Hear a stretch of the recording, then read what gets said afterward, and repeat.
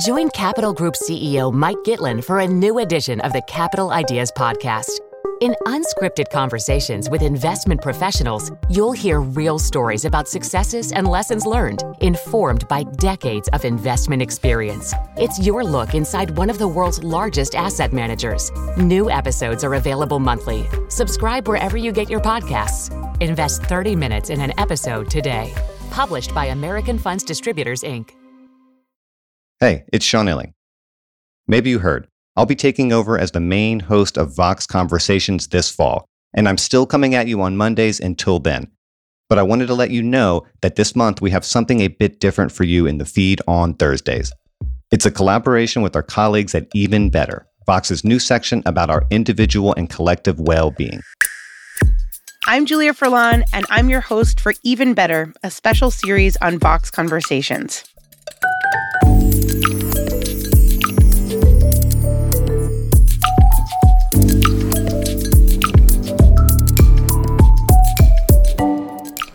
Setting a boundary with anyone in your life can be really tricky. Sometimes you feel uncomfortable as you're setting that boundary. Sometimes the other person hates it and has a really strong reaction. But the fact remains that in your romantic relationships, at work, in friendships, in your family, you're gonna have to set some boundaries one way or another. Boundaries are a way to value yourself. And they don't have to be scary, or at least that's what our guest today, Nedra Glover Tawwab, writes about in her new book, Set Boundaries, Find Peace. Nedra is a therapist, a best-selling author, and a relationship expert. We talk about what boundaries are, why they're so important, and I get some strategies for setting and keeping boundaries even when other people in my life don't seem to want me to. And you know what? Maybe we're all going to get a little free therapy from this interview. You're welcome. Let's do it.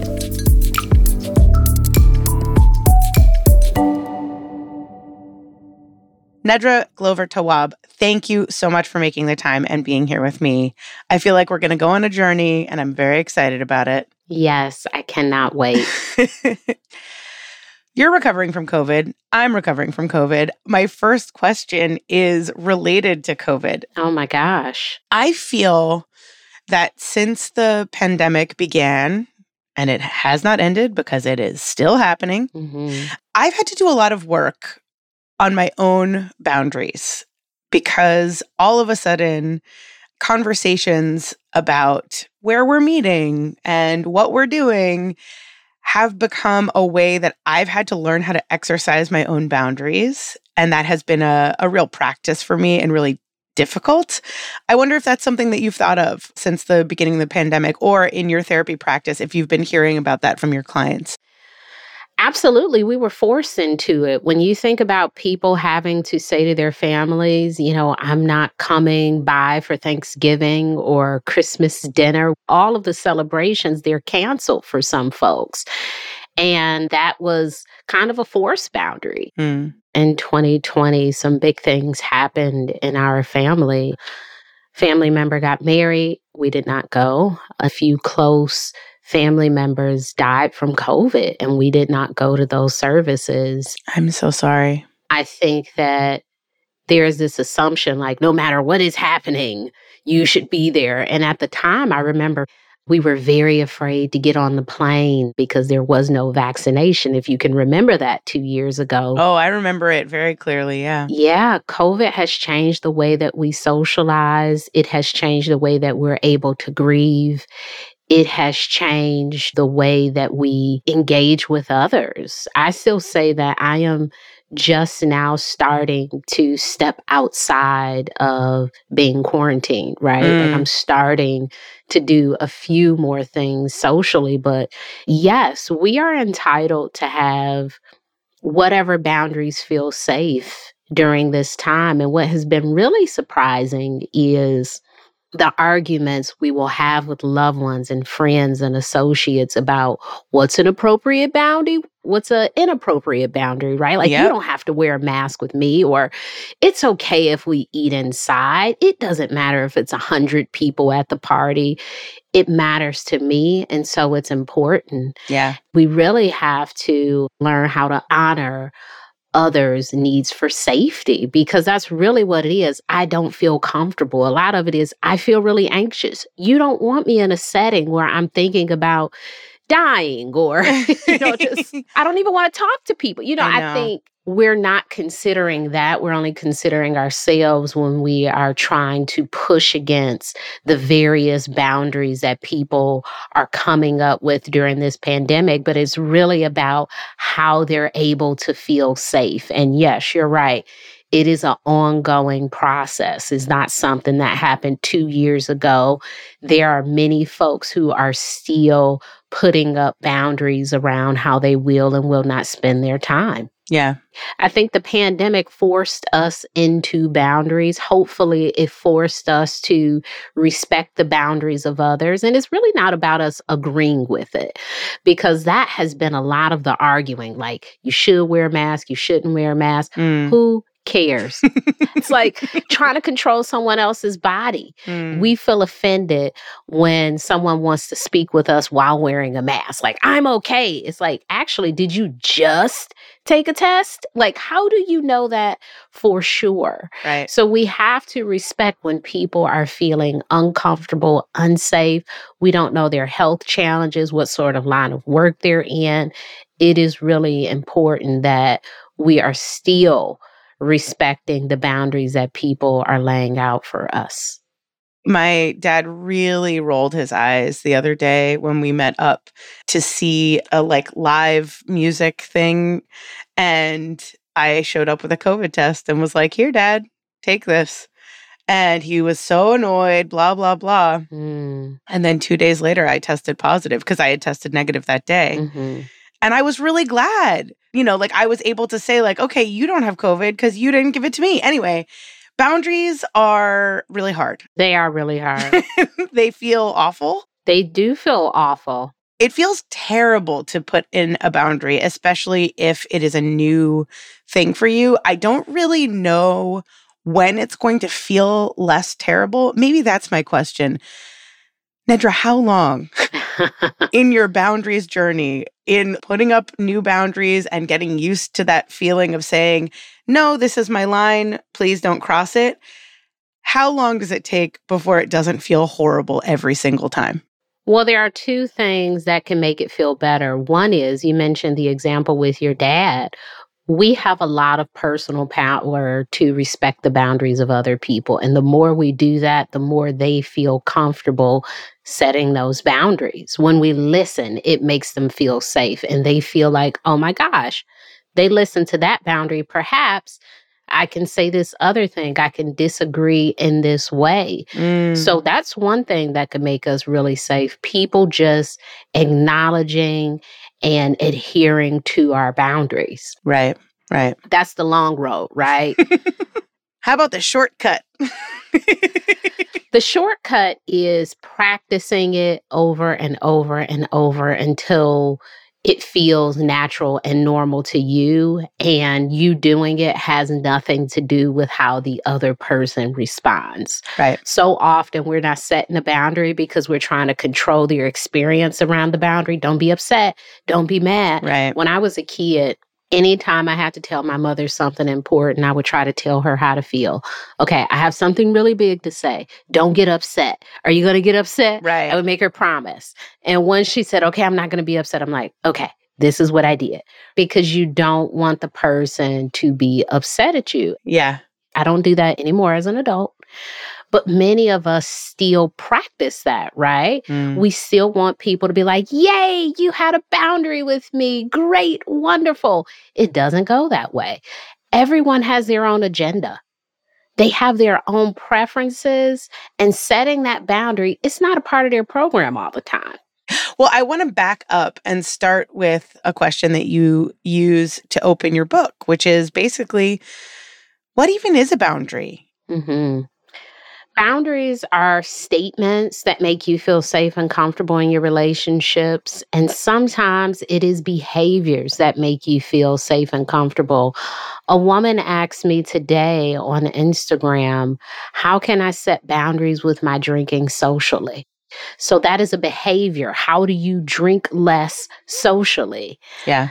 Sometimes it can be my mother-in-law keeps popping up at my house, and you may need to say something to your mother-in-law. So it works in both ways. Right. Before writing this book, and for many years, I thought of boundaries as saying no or cutting people off.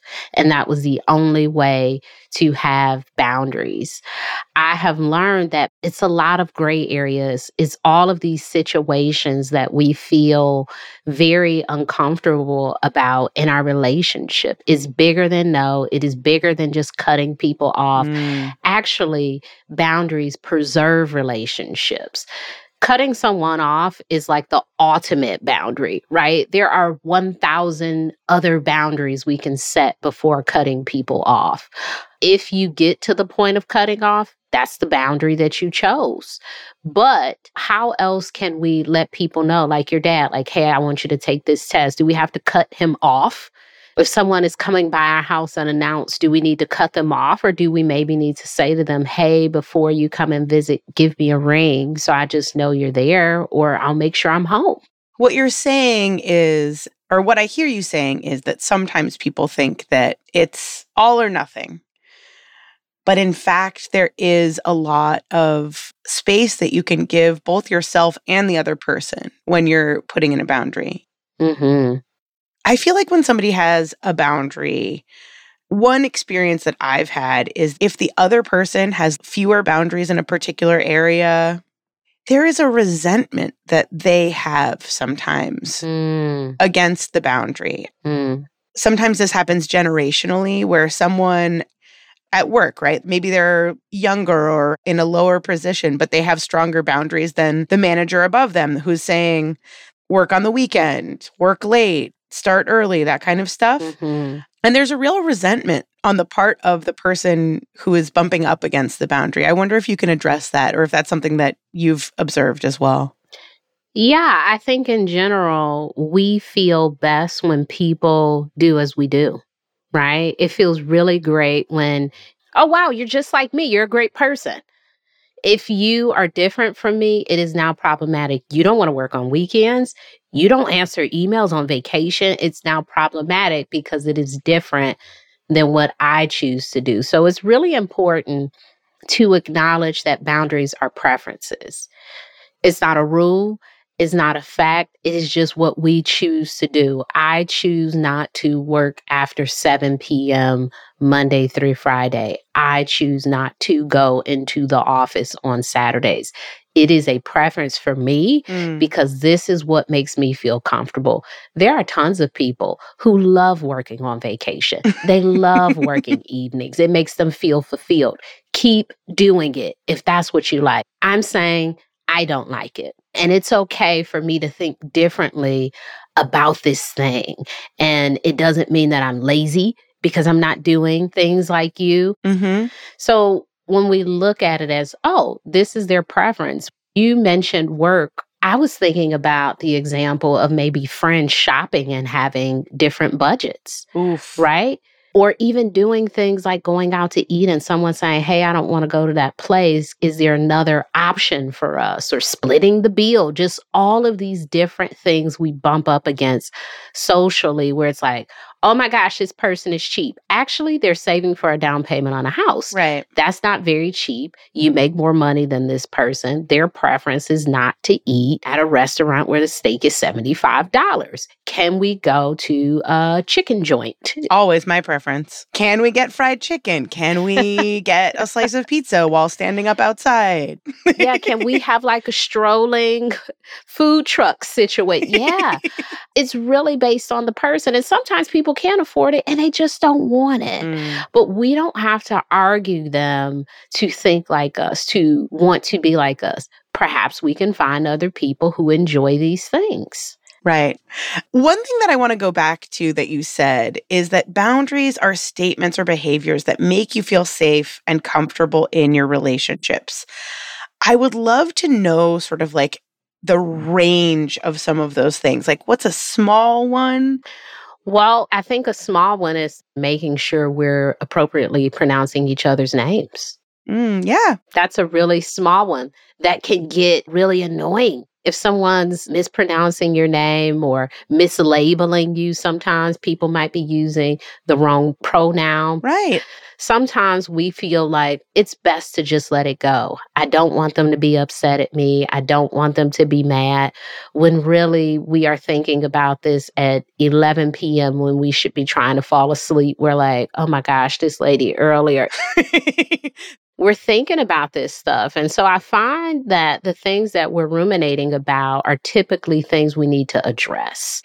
It's so funny that you bring up this example because at the beginning of my career, I had been interning at a place and then they had started paying me as a freelancer. So I was no longer an intern. I was a freelancer, but I still thought it was like my little job to make good coffee, which in retrospect, bad idea. Anyway, I remember I was meeting someone in the coffee area, a colleague, and they referred to me as an intern. And I didn't correct them. Mm-hmm. Nedra, a year later, they still didn't know that I wasn't an intern anymore. You know what I mean? And I think that affected my power relationship and my experience at my job for a really long time. That one tiny interaction. Mm. And I was really mad about it. I was like, oh God, I wish I had corrected it. And then if I went back, it would be so weird if I was like, hey, by the way, I'm not an intern anymore. I flubbed one tiny interaction. I didn't have a boundary for one moment. And a year and a half later, I was still thinking about it. Mm-hmm. Stewing. It's never too late to set a boundary. I think we really program ourselves to think, oh, it's too late. The moment has passed. You've let this person do this thing for 6 months. You might as well let them do it forever. It's like, whoa. So 6 months just turned into eternity? It's like, no. Yes, I let this go for 6 months, but now I am recognizing that this is an issue for me. I remember when my husband and I started living together, and I don't like the flat sheet, right? Mm-hmm. Yeah. But I was trying it. I was trying this flat sheet. I was trying it. It had to be like 2 years. When you say flat sheet, I mean, some people call it the top sheet, right? Like there's the top sheet. The yes. top sheet, yeah. The top sheet. I too am in a flat sheet, no flat sheet relationship. It's a struggle. Yeah. I woke up one day and I was like, no more. It was like something just came into my spirit. I'm like, no more flat sheets. So, no more. What did your husband do?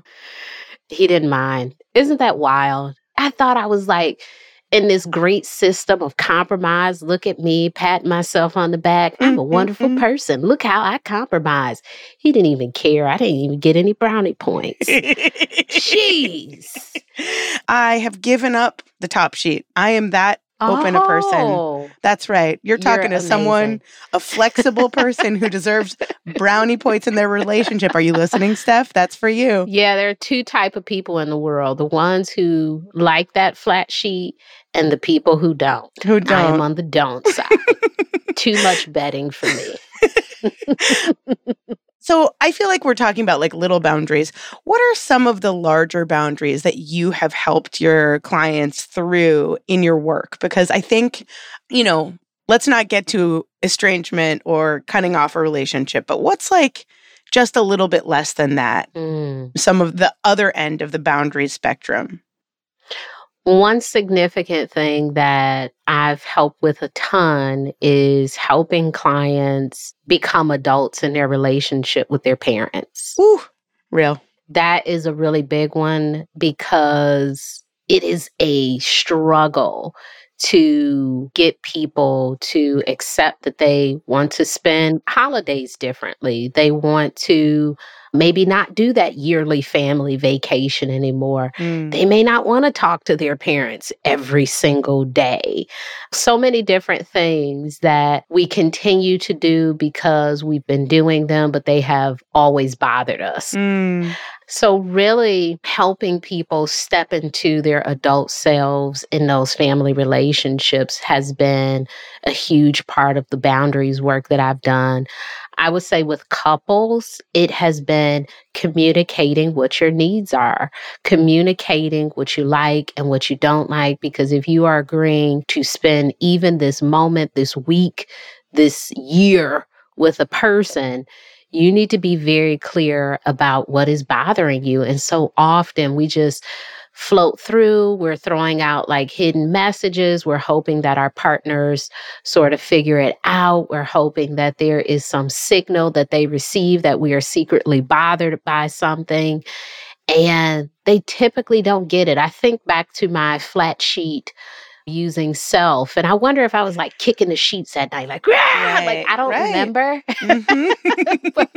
What if I was like really being passive aggressive? I don't think I was. But that's typically what we do in partnerships. We hope that other person will figure out like, oh, this is bothering them. Let me take it off. Oh, wait, she wants more help with the dishes. It doesn't typically happen that way. We get our needs met by communicating them. And that can be really hard because there is this huge thing that I see all the time on social media. I saw a girl saying it. When people really love you, you don't have to tell them how to love you. What fairy tale was this in? Yeah. One of the most humbling moments in my relationship past was sort of coming to this realization that I wasn't getting what I needed. And I felt so ashamed to articulate that. I felt sort of like, if I really love this person, I shouldn't have to say all of this, you know? But once I said it, it really gained some power for me. I had a checkpoint that I could say, no, I articulated this, and I'm still not getting what I need. One of the things that it's really hard about boundaries, or can be hard about boundaries, is reckoning with your own feelings, saying it aloud or writing it down or whatever communication you're going to do.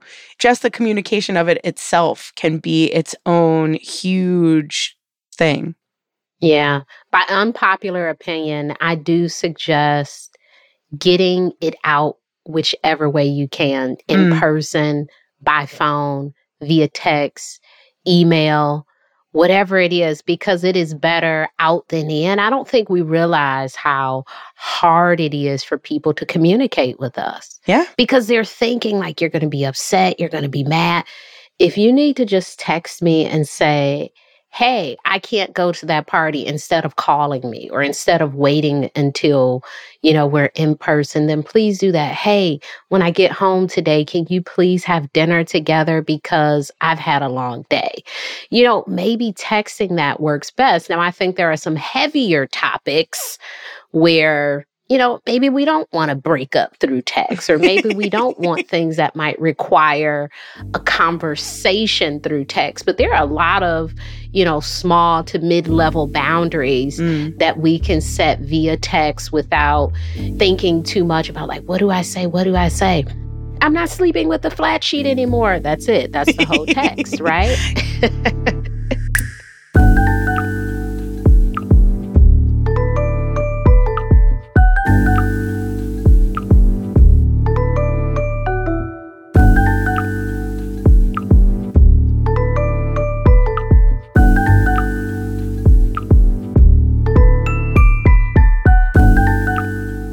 Okay, so you've done the difficult work of setting a boundary for yourself. But when someone in your life doesn't respect that boundary, someone like a friend or a family member or a partner, what do you do then? That advice is coming up right after the break.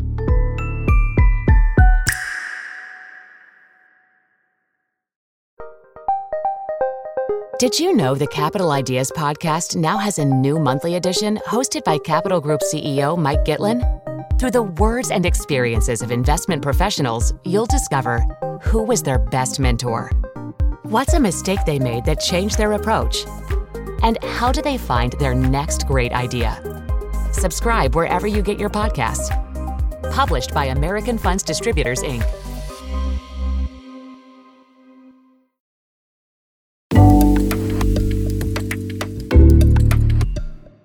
real talk. People don't always respect your boundaries. Mm-hmm. Even if you're specific, even if you've worked really hard to articulate it, you put it out there, there are some times when it's like a whole dynamic. Like the person loves to get under your skin or like enjoys the sort of experience of making you upset or teasing you. Are we talking about my kids? They had an interaction earlier where they were really enjoying bothering each other. Oh boy. I was like, oh, she's really getting under your skin. It's good practice for the rest of the world. It really is. That's what those early family relationships are. It's really setting the stage for, future engagement with others. Mm-hmm. I think when people habitually disrespect our boundaries, we have to try something different. I'm thinking of a relationship with someone who could not keep a secret. I mean, you could just tell them, please do not tell anyone. And guess what they would do? Go right ahead. They would tell people with the disclaimer, hey, don't say anything about this to anyone else. Rude. This was a secret. That's not right. I think a solution that you can manage is to not tell this person anything that's secret. That's true. Because they've demonstrated that they cannot respect that boundary. So how do we change the way we behave with people who demonstrate that they can't respect our boundaries? There are times where people say, I know you told me that you didn't want to hear me talk about, all the terrible things happening in my relationship anymore, but that's a wonderful time for you to jump in and say, but I will not listen. I suggested you go to a therapist. You're having some pretty severe issues, and I do not want to middleman this with you. Right. And also, this is above my pay grade. Well, in your case, not because you are a therapist, but it is above my personal pay grade. And also, you don't want to do therapy on your friends and family. At a dinner party? No, I don't. I feel like one thing that I want to recognize here, though, especially when you're putting up a boundary with someone that you love, that you really care for, and you're, as you said, you're changing the way that something's going, you're changing a dynamic, you're trying to get out of a pattern, there is a grief that can come up. And I've felt this grief before, where that boundaryless relationship was also a symbol of some special closeness. And you're having to let go of some of that closeness. You're not letting go of the relationship entirely, but you're letting go of the version of the relationship that had no boundaries. Can you speak to that a little bit? So there's a disappointment that you're dealing with. I think in being in relationships with other people, the unfortunate risk is being hurt, being disappointed by people. And no matter how much people love us, in some way, big or small, they will disappoint us because it's so unintentional. Usually when a person isn't respecting your boundaries, it's because they can't. It's not like they're like, how can I hurt Julia? How do I hurt her? Yeah. It is really because I just can't do this thing you're asking, or at least I feel like I can't. And so that comes across in our relationship. So it is harm to you, but it is also harmful to them. And you're right. You do have to grieve the loss of who you thought that person could be for you and reconstruct what's possible with the person that you actually have. Sometimes we will stay in those relationships. We'll keep doing the same thing, placing the same boundary over and over, but it's really on us to change the way in which we engage. I often hear, like, my friend always calls me complaining. Every time we talk, they're complaining. And I think, every time you talk, are you picking up the phone every time to be complained to? And I know that's a really hard boundary to say, instead of talking to this person every day after work, I will talk to them on Tuesdays. Right. That is what I can manage without being overwhelmed, having to call other people to process the stuff that's going on with them. Like, one day a week. Yeah. And it is really hard to think about, oh my gosh, we used to talk every day. And here I am intentionally stepping back because I've set this boundary over and over, and this person refuses to listen to me. I want to give somebody who's in this moment with us, trying to take that every day down to a Tuesday call. What's the good thing that's on the other side of that? What are they gaining by putting up this boundary? A relationship that's less stressful, a relationship that seems less contentious, a relationship that you receive more joy from. If you are in situations constantly where it's like, oh, I can't believe it. I can't believe it. Oh, I can't believe they did this thing. Stepping back from that really cures that burnout, because that's what it is. Sometimes we get burnt out with people doing some of the things that we've asked them not to do. And then we start to complain and get upset and, become anxious about having to engage with them. And so stepping back could be the healthiest option if you want to keep a relationship. And you know what? You don't know who might call you Monday, Wednesday, Thursday, Friday, Saturday, Sunday. You're opening yourself up to other relationships. Yeah, absolutely. You have more time to find relationships that are very fulfilling and to spend time in those. And maybe, all relationships aren't going to be, this is happy, this is amazing. Every time I talk to this person, it's wonderful. Right. But there are times when you can have relationships where you just, I talk to them, right? Mm-hmm. And that feels better than you complaining about the relationship because you're forcing yourself to engage more than you're feeling comfortable doing. Sometimes people in general, not specifically me at all, might be a little conflict averse. They don't want to have the big conversation. They get really psyched up in their heads, get really scared, and then they bail. How often do you have to have like the boundary conversation, or is ghosting okay?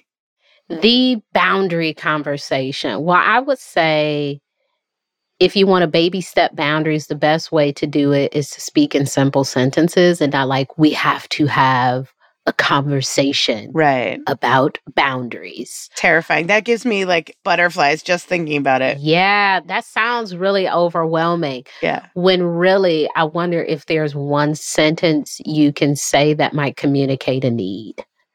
I am not available to speak to you every day because I have a lot going on myself. So you may notice me talking to you a little less frequently. Do we need to say to this person, it's time that I set some boundaries with you, because every day you call me after work and I'm so busy and it's overwhelming for me to talk to you. I've told you 50,000 times, you don't seem to listen to me.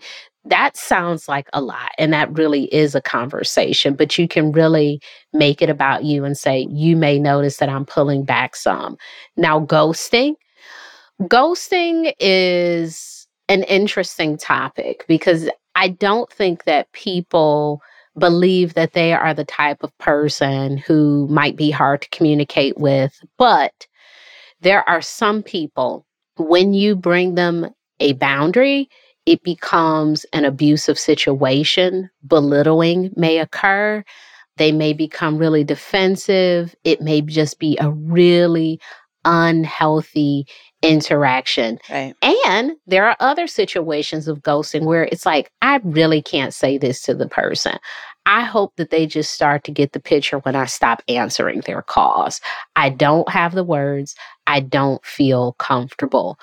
Ghosting is never an easy decision. It's not the best solution, but it is a solution. And sometimes it is the only solution we can see, particularly when the other person is really difficult or when we can't form the words to say it. I've posted about ghosting on Instagram to very mixed reviews. People have strong opinions about ghosting. Strong opinions because they've been ghosted. But here's the thing. I've been ghosted too, right? Mm-hmm. And I understand why people ghost me. They can't say what they want to say, so they just stop talking to me. Right.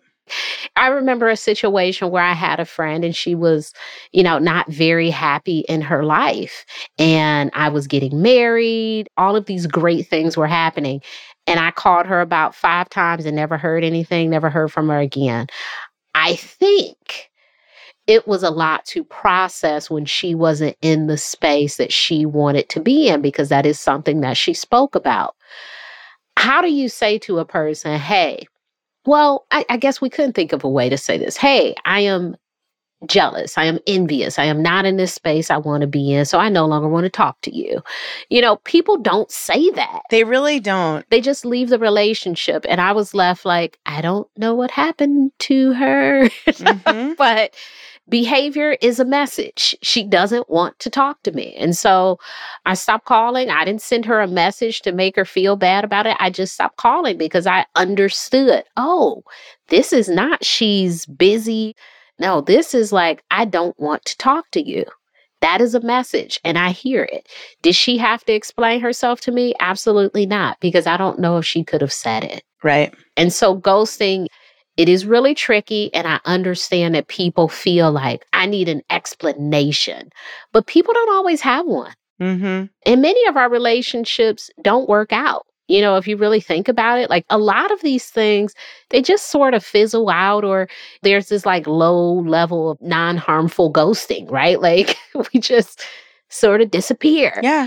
But I don't know if we can make people give us a reason when they don't understand it, or maybe they're not able to articulate that reason to us. I think on our end, we just have to deal with being ghosted.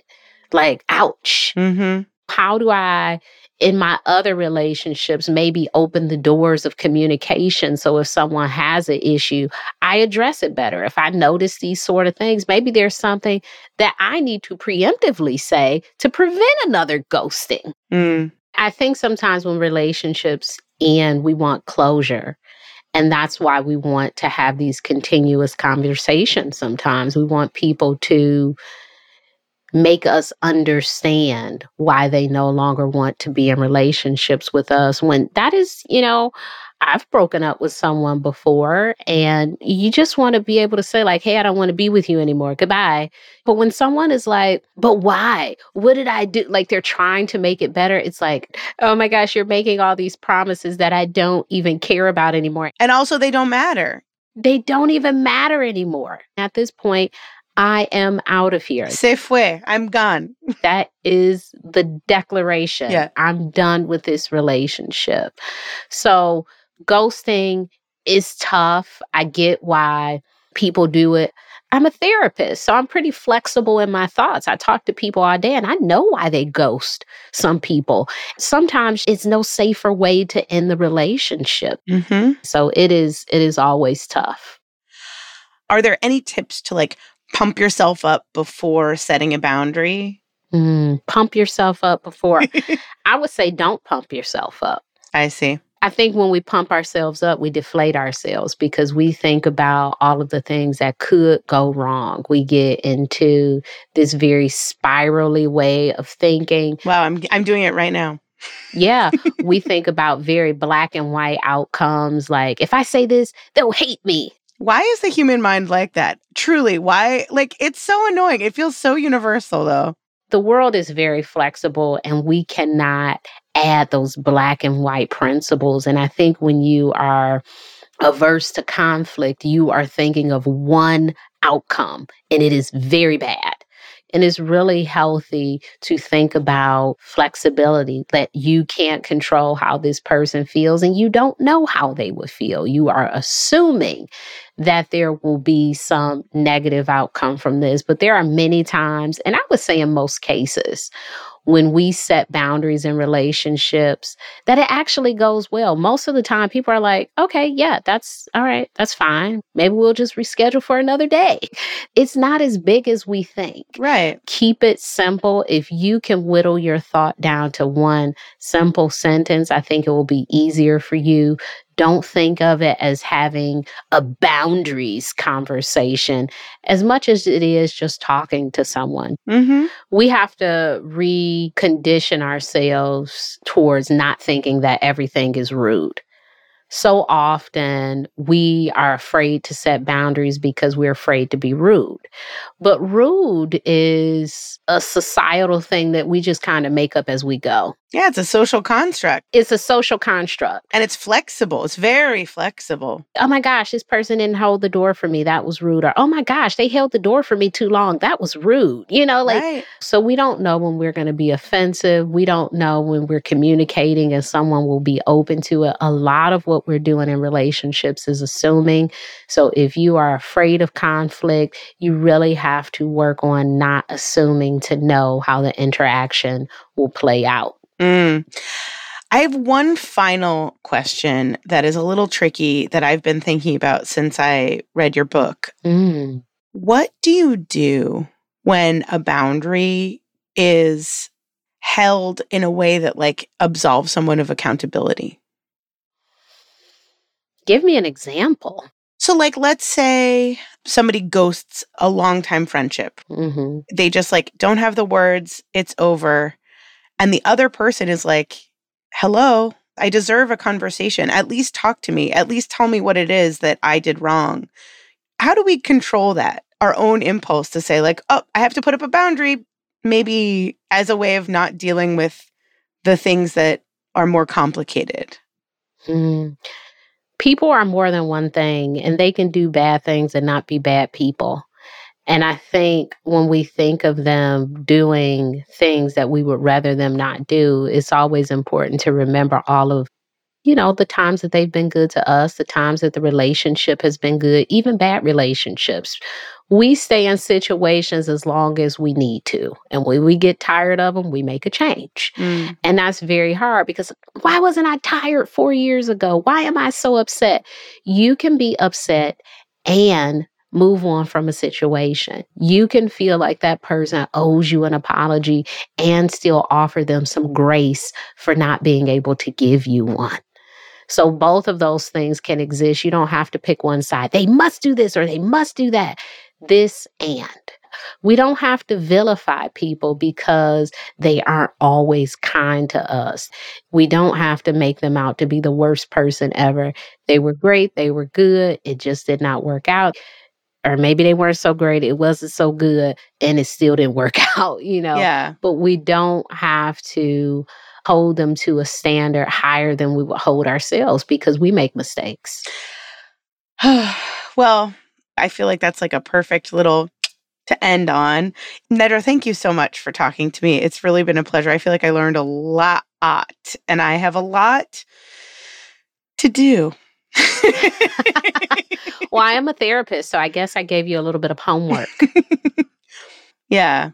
I think it's really important for us to remember that we're already setting boundaries, whether it's in our romantic relationships, with our children, with our family, at work, with strangers, that to some capacity, we're already doing the work of boundaries, but there may be other areas in our lives where we need to get better with boundaries. We could be excellent with boundaries at work and terrible with boundaries in our friendships. Oh, I have no idea what you're talking about. It's not like we don't possess the skills to get better. We just have to practice it in these other areas. Thank you so much. I'm so grateful to you for spending this time. It's really been wonderful. You're welcome.